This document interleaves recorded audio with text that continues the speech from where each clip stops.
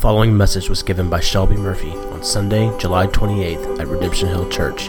For more information about the church, visit us online at www.redemptionhill.com. Good morning. My name is Shelby, and I'm one of the pastors here at Redemption Hill. I can't remember if Brett mentioned, but we're going to be doing things a little bit differently this morning, things that we are not normally accustomed to when it comes to the rhythm of our gathering. With that said, it's always good, and it's always my distinct joy and pleasure to gather with you and to open up God's Word together. We are in our Summer Psalms series, and we've been journeying through different Psalms the past few weeks. And this morning, as you probably noticed, we're going to be in Psalm 84. So you can go ahead and turn there in your Bibles, and as long as our projector works, it'll be on the screen behind me as well. I hope that as you heard Psalm 84 just now, you could feel and hear some of the psalmist passion coming through. We hear a lot about passion these days. It's pretty much universally extolled as a cardinal virtue. Job recruiters say they're looking for what kind of people? Passionate people to fill positions. We're all told to follow our what? Our passions. Artists and musicians are praised for their impassioned performances. And if you're anything like me, you get easily impassioned. Advertising gets me passionate about all manners of gadgetry and technology. Social media excites my passions for some world crisis or whatever the current political drama is. And these passions come so quickly and easily that they leave me wondering, are these really the things that I should be passionate about? You know, are they the most important things? Are they worthy of my passion? Now, as Christians, we know the right answer to all those questions. Of course not. We should be most passionate about God, about His Word, about His church, and the spreading of the gospel around the world. But that's really the point here. And let me just go out on a limb here and say you as well, don't always feel passionate about those things. I am not that good about being passionate about the right things, especially staying passionate about the right things. I mean, every now and then I'm sometimes inspired, I'm sometimes provoked, and I have passion for the right things, and I can even stay there for a little while. I'm so easily distracted by lesser things, by lesser passions. Or my passions just simply fade after a while, and I become disillusioned whenever I try and stir them up, and it just doesn't work. And so it should go without saying here that our passions can sometimes be problematic. And what I love about Psalm 84 is that we get a front row seat to someone who is passionate about what is most important. This son of Korah, as the inscription says over the passage in your Bible. But who were these sons of Korah? I wish I had time this morning to go into their history because it really is a cool, incredible story. And if you've been following along in CBR, the CBR reading the past few weeks, you've actually read about their auspicious beginnings there in Numbers 16. Go read that this week if you haven't already, as it actually provides some incredible context for these songwriters. Songwriters that we're going to come back to in a few weeks whenever we look at Psalm 42 and 43. But the sons of Korah worked in the temple. They did everything from cleaning and maintaining the temple and all of its artifacts, including the Ark of the Covenant. You know, they acted as doorkeepers, letting people in and out of the temple, all the way to being sort of the resident temple singers. One One commentator called them janitors, and he called this a janitor psalm. And this psalm was written by one of these Korahites as he's traveling back to Jerusalem, going back to the temple where he worked and worshiped, probably in preparation for a specific feast. This is why this psalm is sometimes referred to as a pilgrim psalm. Now, we don't really know why this Korahite was away from Jerusalem to begin with, but this song describes his journey back. It catalogs his long journey. It catalogs his inner thoughts along this pilgrimage. Thoughts that constantly reflect on the Lord, that constantly reflect on his dwelling place and his people. He can't wait to get back. And his passion and his longing for God should serve as an example for us today. It should provoke us. It should cause us to ask questions and evaluate our own lives in light of his example to us. How do we get like that? How do we attain that kind of passion? Or better yet, how do we maintain this kind of passion?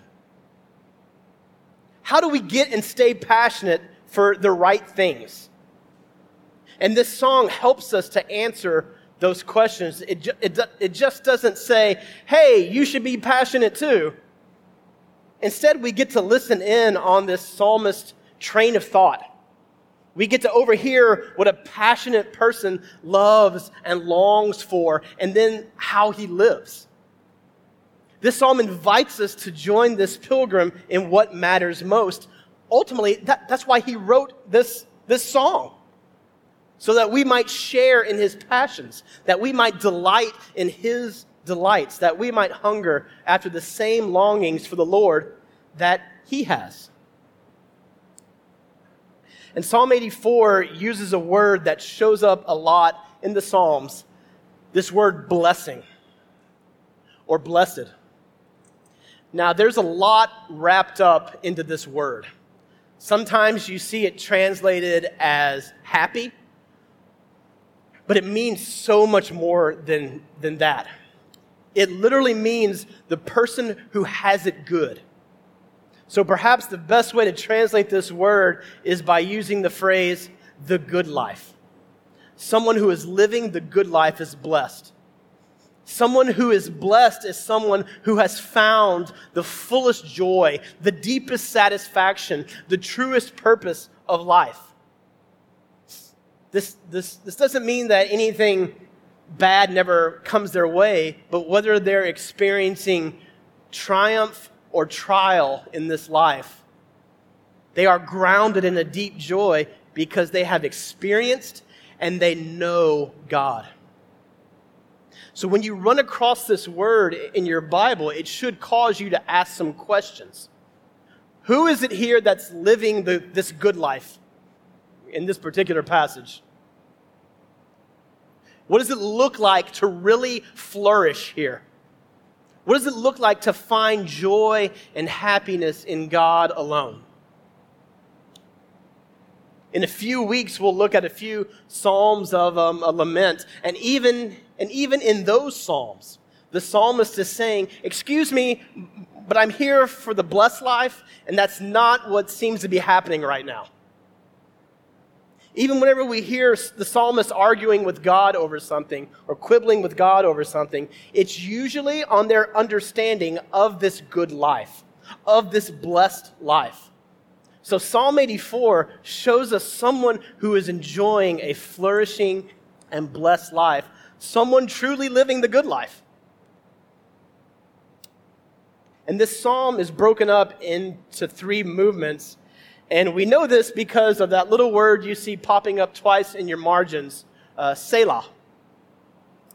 As Tim mentioned a few weeks ago, historically, this just simply means that you pause here. You pause for reflection. Honestly, though, no one is really sure what this word means. More than likely, it is a musical term denoting some sort of musical interlude meant to give people time to reflect on what they just sang or what they just heard. So you can remember that next time Jerry melts your face with one of his sweet sax solos, he's just giving you time to reflect on what you just sang. So, see, method to the madness. So in the same way, our pilgrim here is walking to Jerusalem and sort of making observations along the way.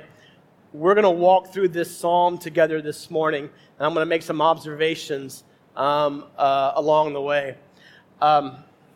Each of these stanzas, each of these 4-verse stanzas, highlight a specific blessing from God. And they provide us with a reason to be passionate about God, as well as a way to then live accordingly. So let's get started today.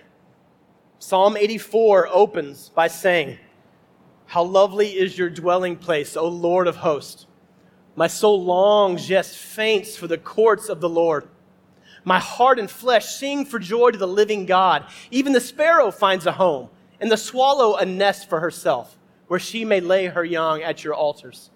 O Lord of hosts, my King and my God, blessed are those who dwell in your house, ever singing your praises." These first 4 verses tell us that God dwells among his people. And so how should that then transform how we live?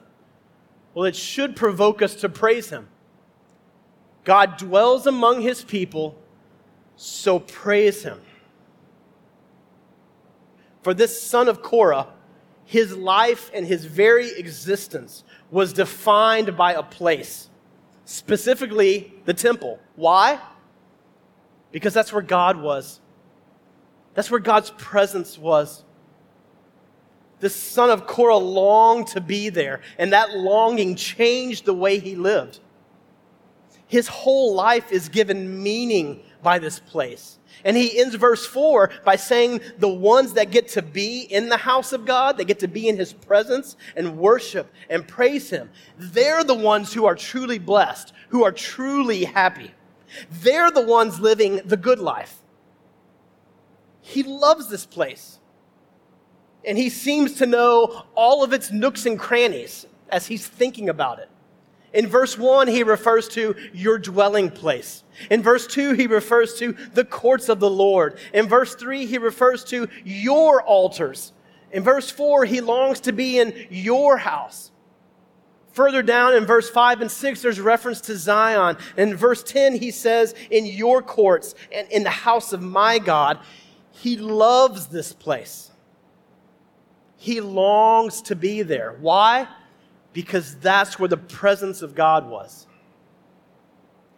Now, on the one hand, any good Israelite knew that God could not be contained in one locale. He could not be contained in a box or a house or with a fox or in a house or a temple on a hilltop. You know, Solomon even prayed in 2 Chronicles 6, "But will God indeed dwell with man on the earth? Behold, heaven and the highest heaven cannot contain you. How much less this house, this temple that I have built?" This knowledge right here formed every good Israelite's view of the temple. And yet one of the glories of Israel was that God chose to make his home among them. Even though God is infinite, he chooses to make his home among his people. In a temple, atop a hill in Jerusalem, Zion, the city of David. That was the place where people came to meet God. People who longed for him, who longed to worship him, to know him, to praise him. The psalmist says they are the ones who are truly blessed. It's why he's so excited here. It's why his longing is emotional and even physical. I mean, notice here, his passion even leads him to physical weakness or overexertion. My soul longs, yes, faints for the courts of the Lord. My heart and my flesh sing for joy to the living God. And that's really the key to this psalmist's longing and passion. It's for the living God. He loves this place because God himself is there. He's jealous. He's even envious, in fact, of the birds making their nest there in the rafters of the temple. If only I could live up there like these birds are. He longs to be that close, that often. And so this song resonates with what is arguably the central longing of the Bible. To be near God. To be in his presence. Because you see, it's a passion, it's a longing for God's presence that ultimately sustains and centers our waning and our wandering passions. These verses not only give us a reason to be passionate, those reasons then work their way out in how we live. And one of the ways this works its way out is through praise. The psalmist is saying here, if you agree that being in God's presence is the best place you can be, then let's sing.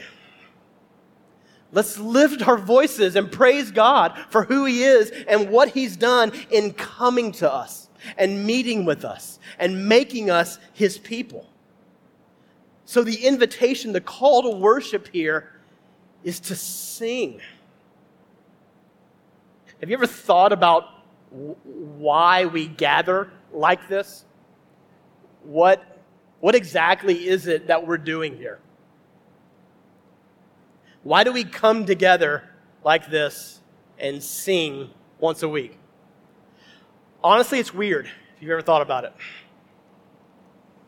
It's not like any other gathering on this spinning mud ball. People from all walks of life, different ethnicities, different economic stations, different political persuasions, married, single, young, old. There's something different about this gathering.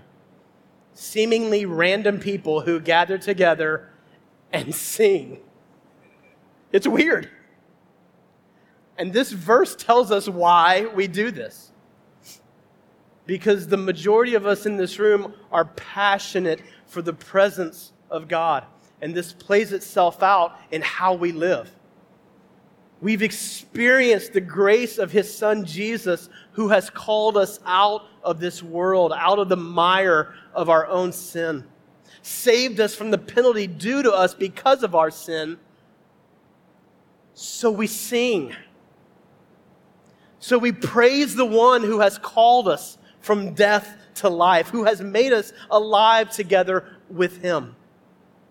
Psalm 84 is calling us to worship. God's inviting us into his presence, and the psalmist is saying, come on, let's do this together.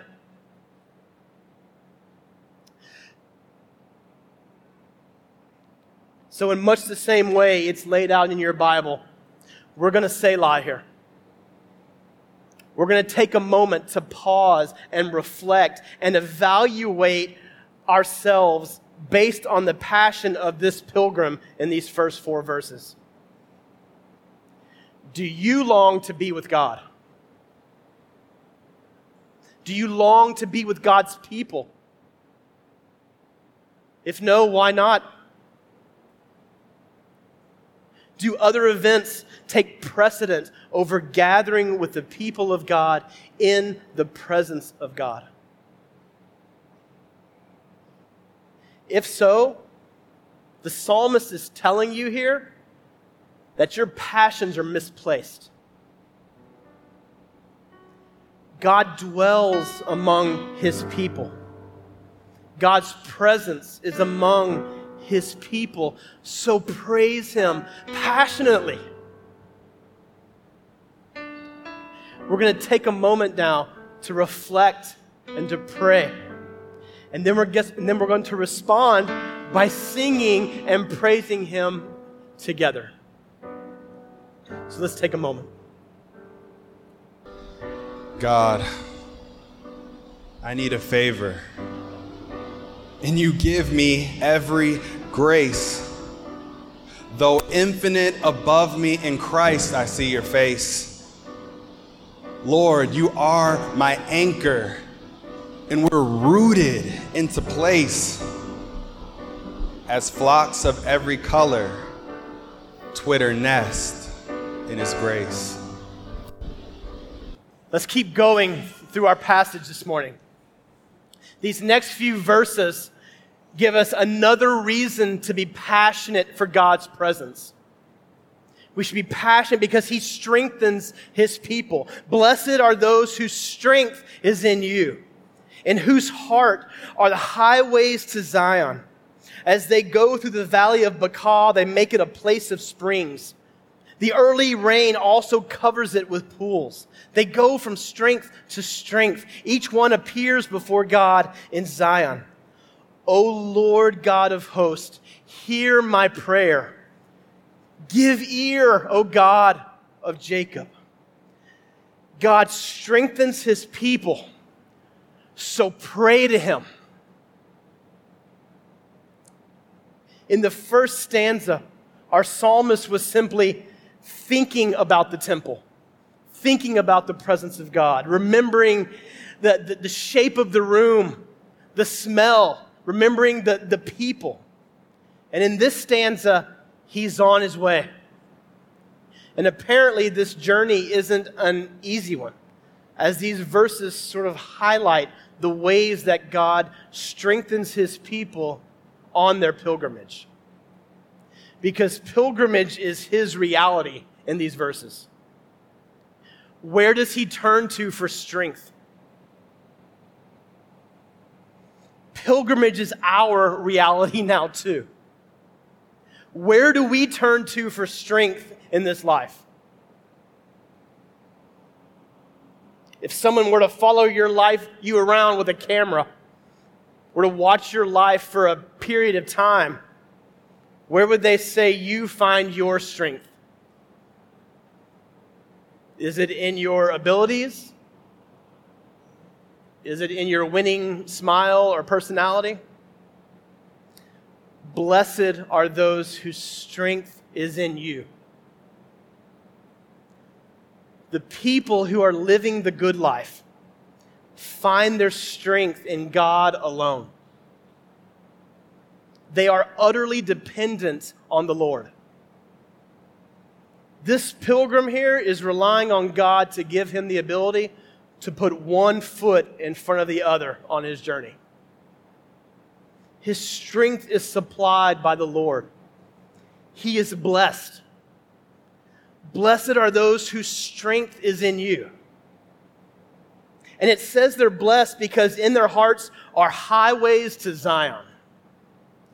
If you're a Christian in this room, then in your heart is a highway to Zion, a highway that leads you to God. He should be your ultimate goal. You should want to know him. You should want to fellowship with him. You should want to praise and worship him. In your heart should be a single-minded focus on communing with God, with glorifying him and enjoying him forever. The psalmist says here, that's the blessed man. That's the one living the good life. Does your life look like that? In who or what does your dependence lie this morning? In who or what does your affections and passions delight in this morning? Maybe you look at God as the greatest means to your own ends. So often, because we view God this way, we miss the greatest blessing of the gospel, which is union and communion with God himself, which is delight in God himself, which is reveling and glorifying and enjoying God himself. And this psalmist, this doorkeeper, this janitor at the temple understands what it is we as believers should be delighting in. We should delight in God Himself. That's the blessed man. The one who depends on the Lord and who delights in Him. He's the one who goes from strength to strength. He's the one who appears before God in Zion. That's his reward. God Himself is his reward. He wants God. He wants to be with God. He wants to worship God. And God gives him that blessing. Verse 6 and 7 then elaborate on what it means for your strength to be in God and talks about passing through the valley of Baca. Now, every commentary I read on this passage offered a different explanation of this valley. So let me just tell you, nobody's quite sure what the valley of Baca is. It's possible that this refers to a kind of balsam tree that grows in dry and arid lands, kind of like a desert-like plant. If you've ever been to Colorado and you've seen an aspen tree, that's a balsam tree. It's also possible that the valley of Baca is a real place. That this is what is sometimes called the Rephaim Valley to the west of Jerusalem. And if that's the case, then this pilgrim is imagining having to travel through this dry and arid valley, steadily climbing higher towards Jerusalem.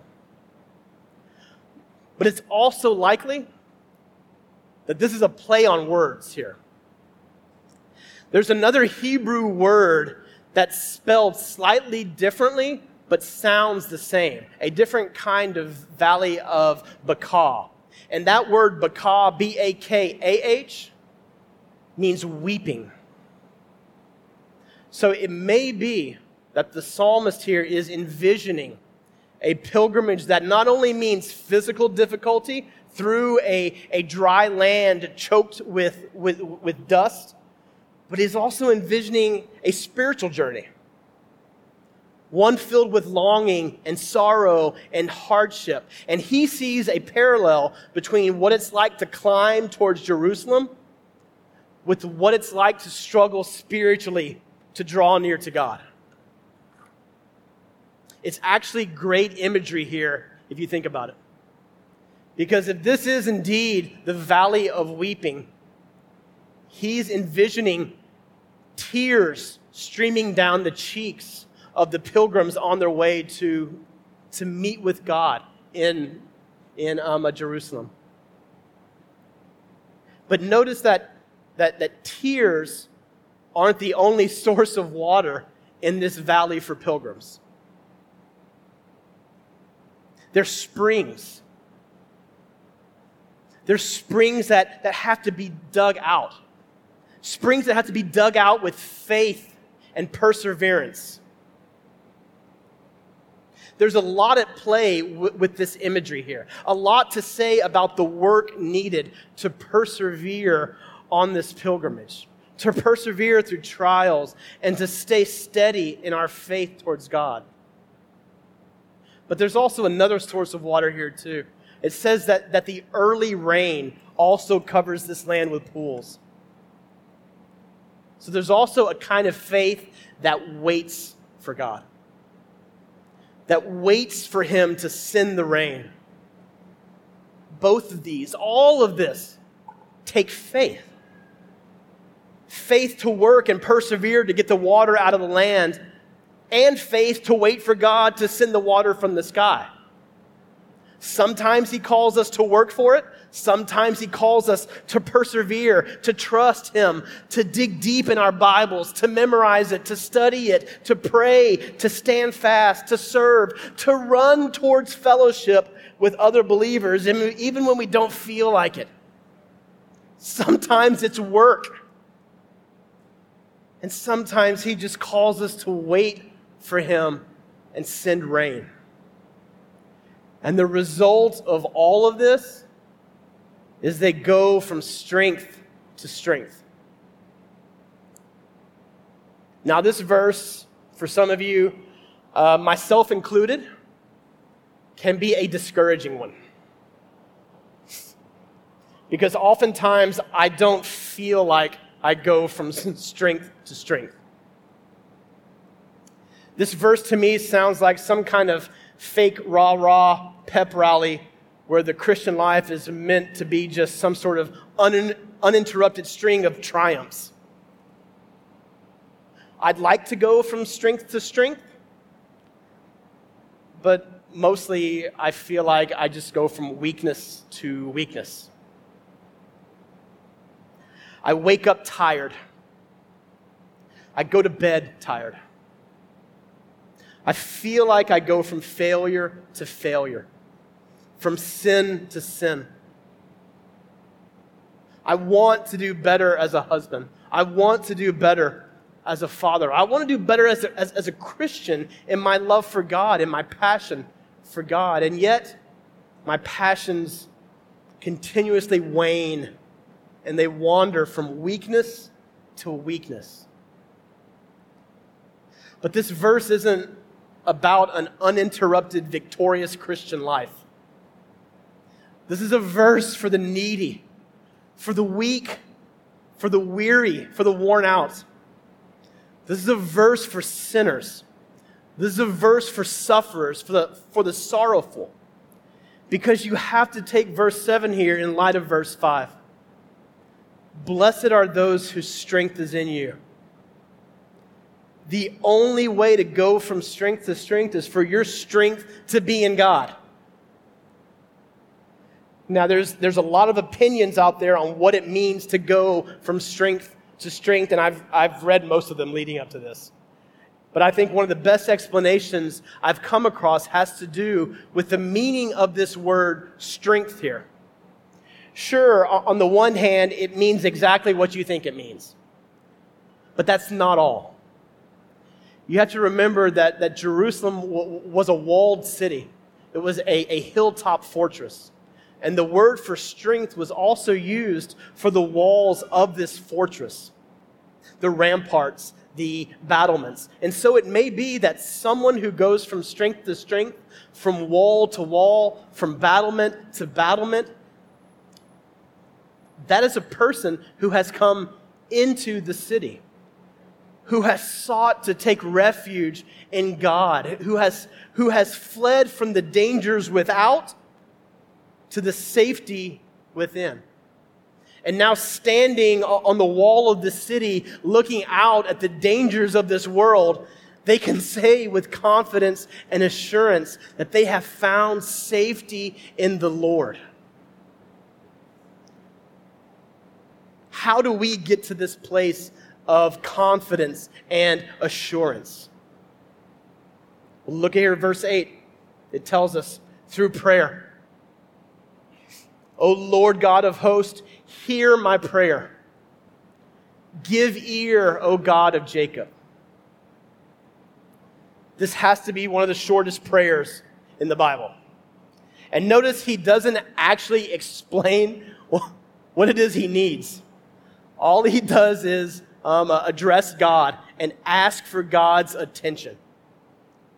Heavenly Father, look, listen, help. That's what this prayer amounts to, and yet it's full of faith. It has in it both trust in a relationship and confidence in God's power. I mean, just look at the way he addresses him. O God of Jacob. Because he knows that God made a covenant with Jacob, and he's simply saying here, look, I'm part of that. I'm Jacob's great-great-great-great-grandson. I have this relationship too.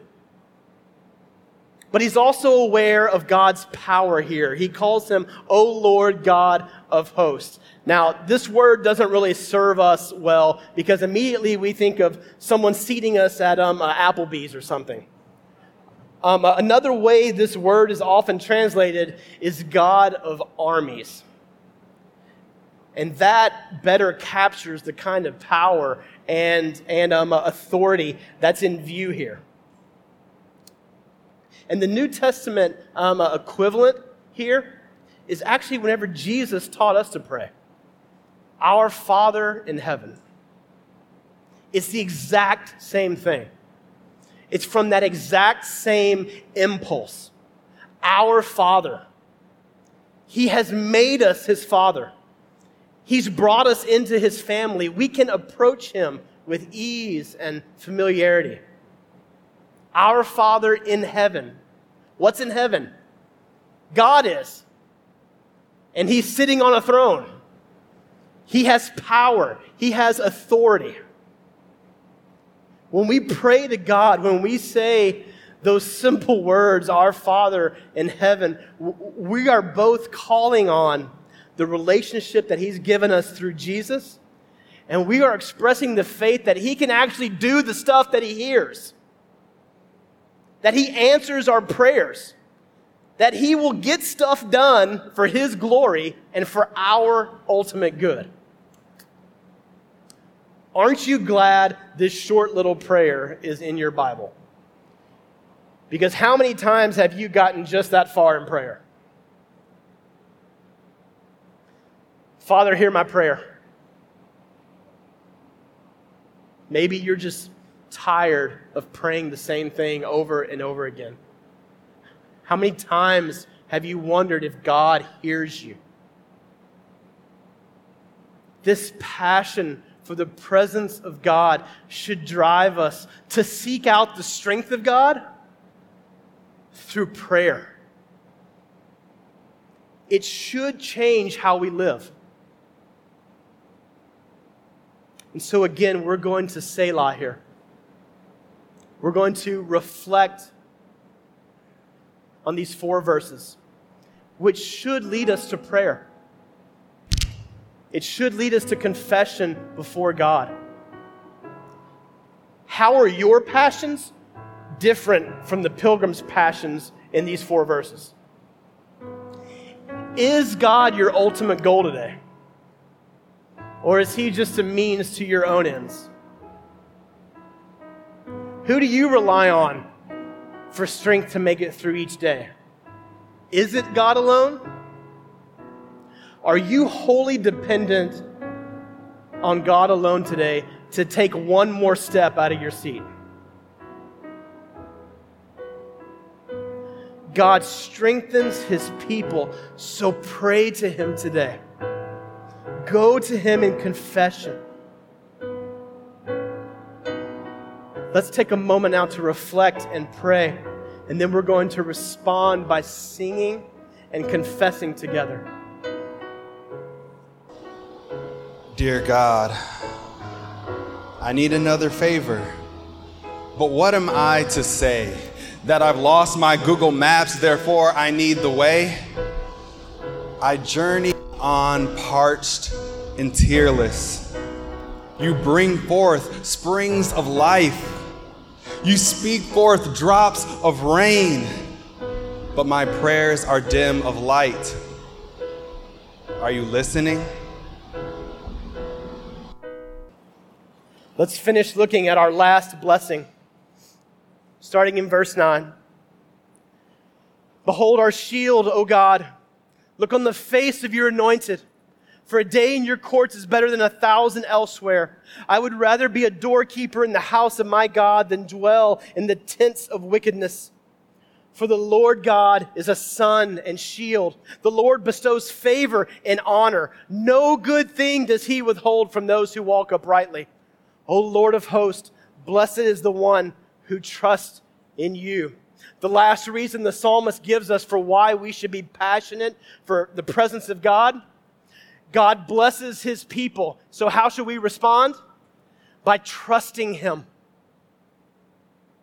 These 4 verses sound an awful lot like the first 4.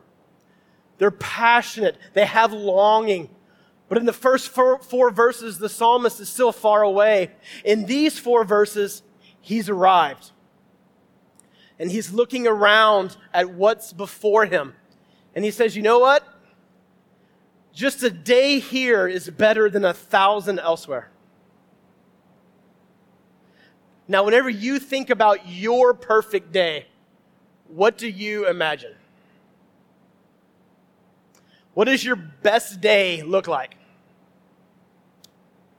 For some of us, myself included, it might be better as one more Netflix episode. For other crazy people, it might be better as one more hour in the gym. Better is. How do you answer that question? We could all fill it in with something. We could all name good things. But you know when your appetites have been rightly ordered, when you can say, all of these things are good, but better than all of them is one day with you, God. I love how Eugene Peterson says this in the Message paraphrase.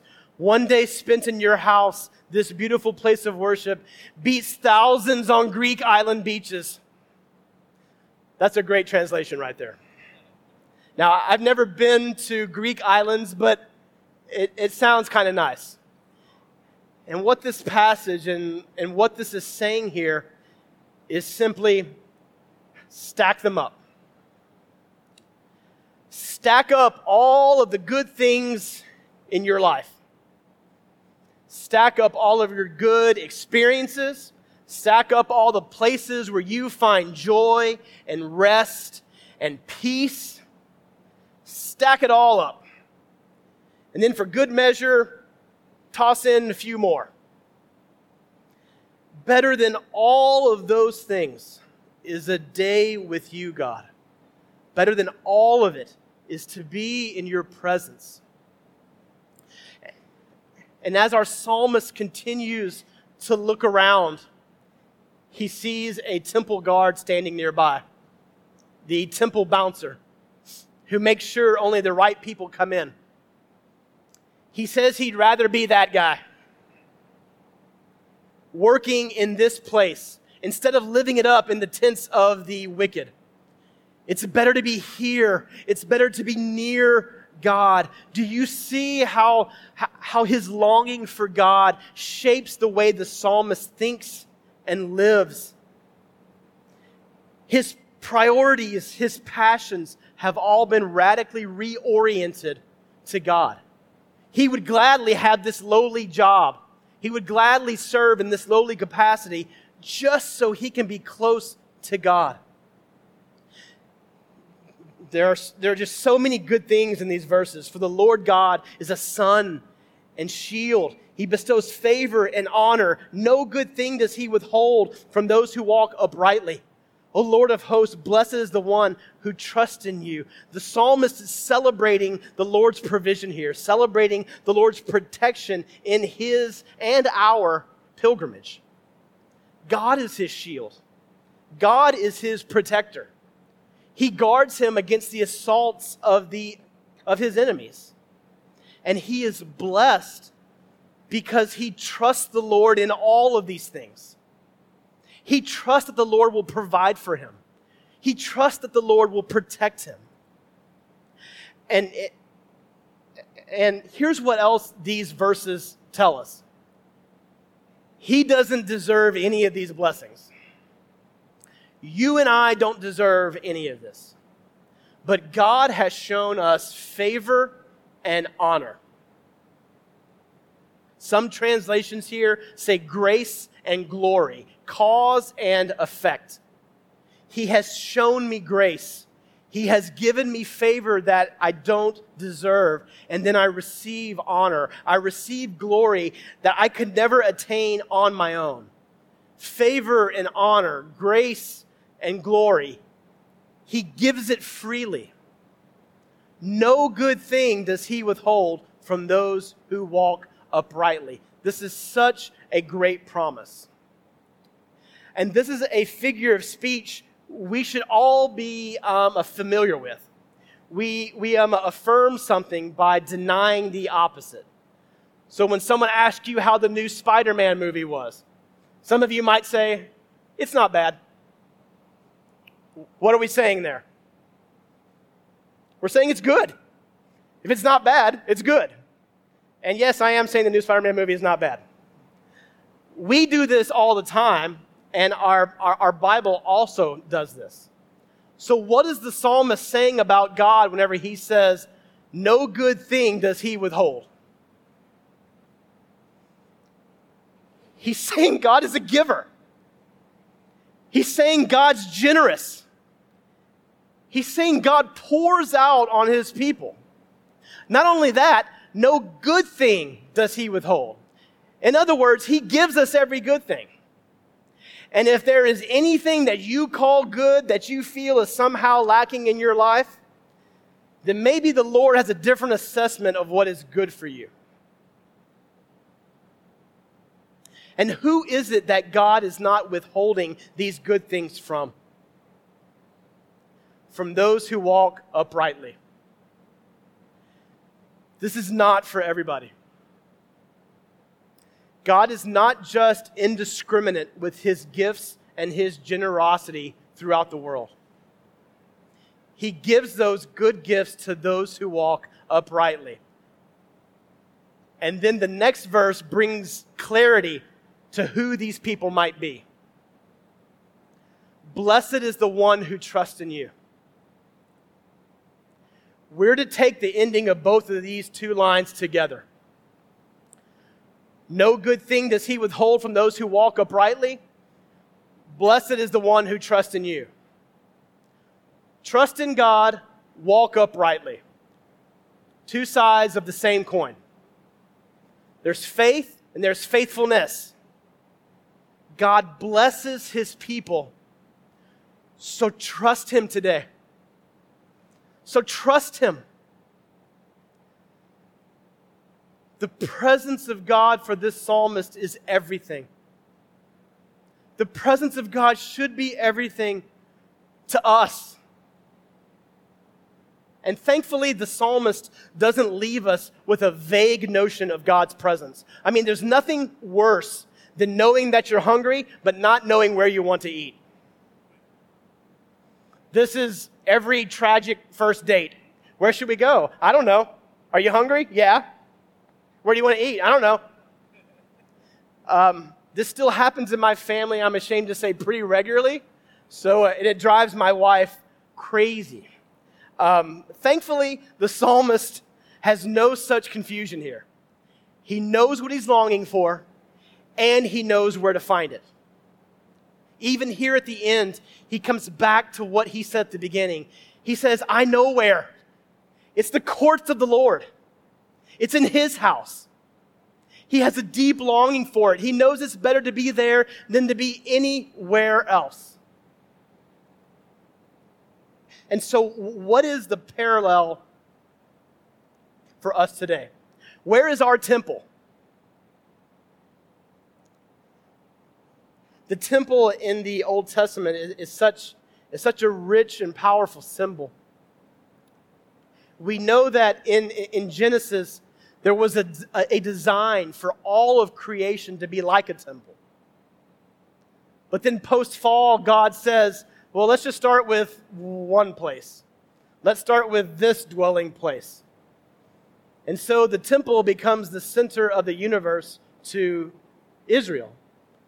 But then Jesus shows up. And in John's gospel, he announces himself as the true temple. I'm the one. I'm the center of the universe. Only Jesus can say that. Only the Son of God can say that. I'm the place where favor and honor meet. I'm the sun and the shield of God. I'm the refuge. So now we don't look to Jerusalem to encounter God. We look to Jesus. Just to burst some of your bubbles, this building is not the temple of God. I know some of you may have been confused. This is not the temple of God. Jesus is. When Jesus died for us and rose from the dead, he replaced the temple with himself. He is the universal Emmanuel, God with us. And you see that longing to be near God is still in us. And we have another opportunity today to draw close to Him, whether that's for your first time or for your 10,000th time. In Jesus, we meet God. In Jesus, we know God. In Jesus, we fellowship with God. In confessing Him with our mouths and believing in His sacrifice on our behalf, we are able to then confidently draw near to Him, experiencing His presence, His grace, His forgiveness, His pardon. Ephesians 2 then tells us that God, because of what Jesus has done in helping us meet Him, is fitting together all kinds of people who look like rough, jagged stones. And somehow He's making this into a beautiful living temple. Peter says the same thing in 1 Peter. You yourselves, like living stones, are being built up as a spiritual house. If you're looking for that place where your hunger for God's presence can be satiated, it's the place where the people of God gather in the name of Jesus. That's the church. The presence of God is here among His people, among those who claim the name of Jesus. This is where He dwells. This is where the fullness of God's Spirit resides. Yes, some of us are weird. Some of us may have even been hurt by people in the church, but God has made this, you and I, His home. And we should want to do whatever we need to do to stay close to Him, to stay close to each other as we passionately pursue Jesus together. This is where His presence resides in you and I. God has made a dwelling among us in His Son, Jesus. This should be enough today to cause us to praise Him, to pray to Him, and ultimately to trust in Him. And so we're going to take a moment to reflect now. Are we indeed fully convinced that God is better than any good gift that we have? Is He better than your better is? Where does your trust really lie this morning? Do you really trust that God will provide for you and protect you?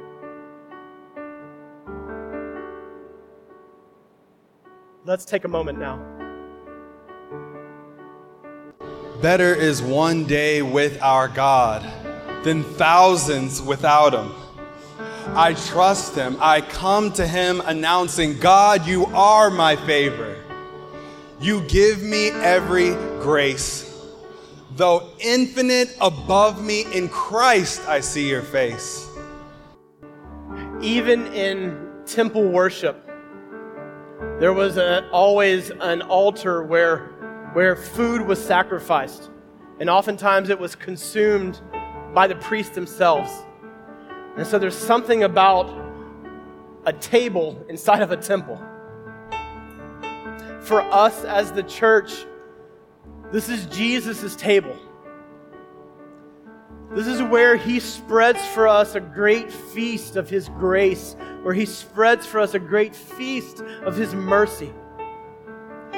If you don't know this Jesus, take this time instead to pray to Him, to call out to Him. Use those prayers on the back of your bulletin to help give you words right now.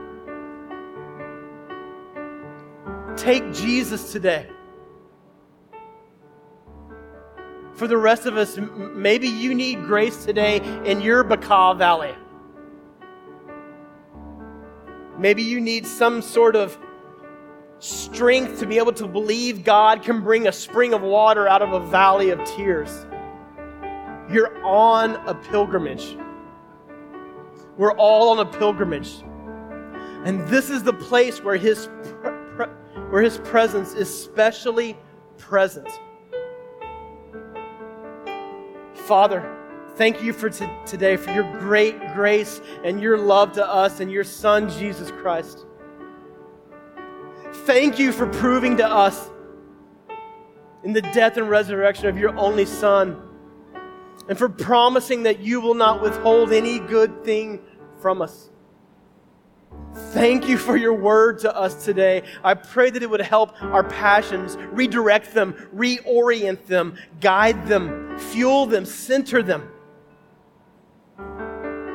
And Jesus, without your perfect obedience given to us, we would have no hope at all of receiving any sort of blessing from our Heavenly Father. You walked uprightly on our behalf, yet you were treated like a criminal. You lost all honor and favor before your Father so that we could live forever as treasured sons and daughters of the King. Now you are glorified and exalted, and you have lifted us up and covered our shame with your glory, even though we remain sinful. Thank you, Jesus. Jesus, thank you today. Holy Spirit, help us to find our peace and refuge and protection only in God and the eternal victory He won for us on the cross through Jesus. Help us to remember and be grateful that you have done all things well and haven't withheld anything from us.